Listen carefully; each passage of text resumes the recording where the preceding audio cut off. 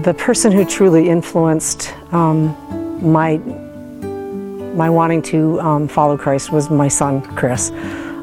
Chris has always been a really happy person. I mean, he has just always looked at life positively.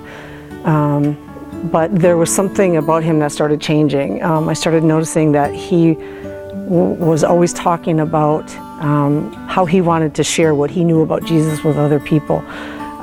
That everything he talked about centered around Jesus. That he was being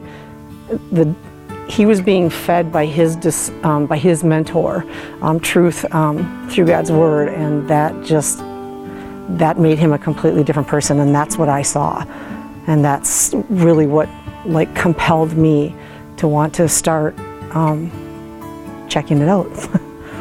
The way that Christopher lives and the way that my mentor lives and did live at the time that I was really watching them, they were just extremely kind. They were humble. They were sacrificial. They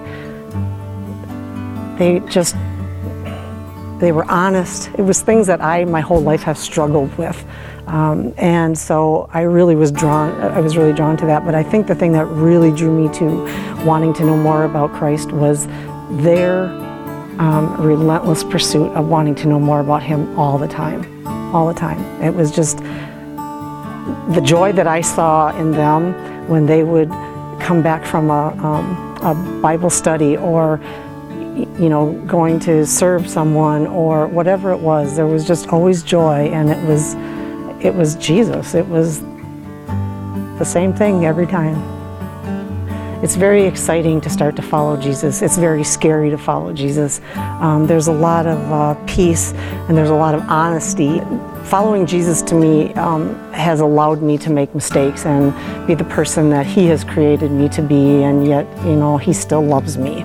And so I just know that I continue every day and every moment. He lives in me.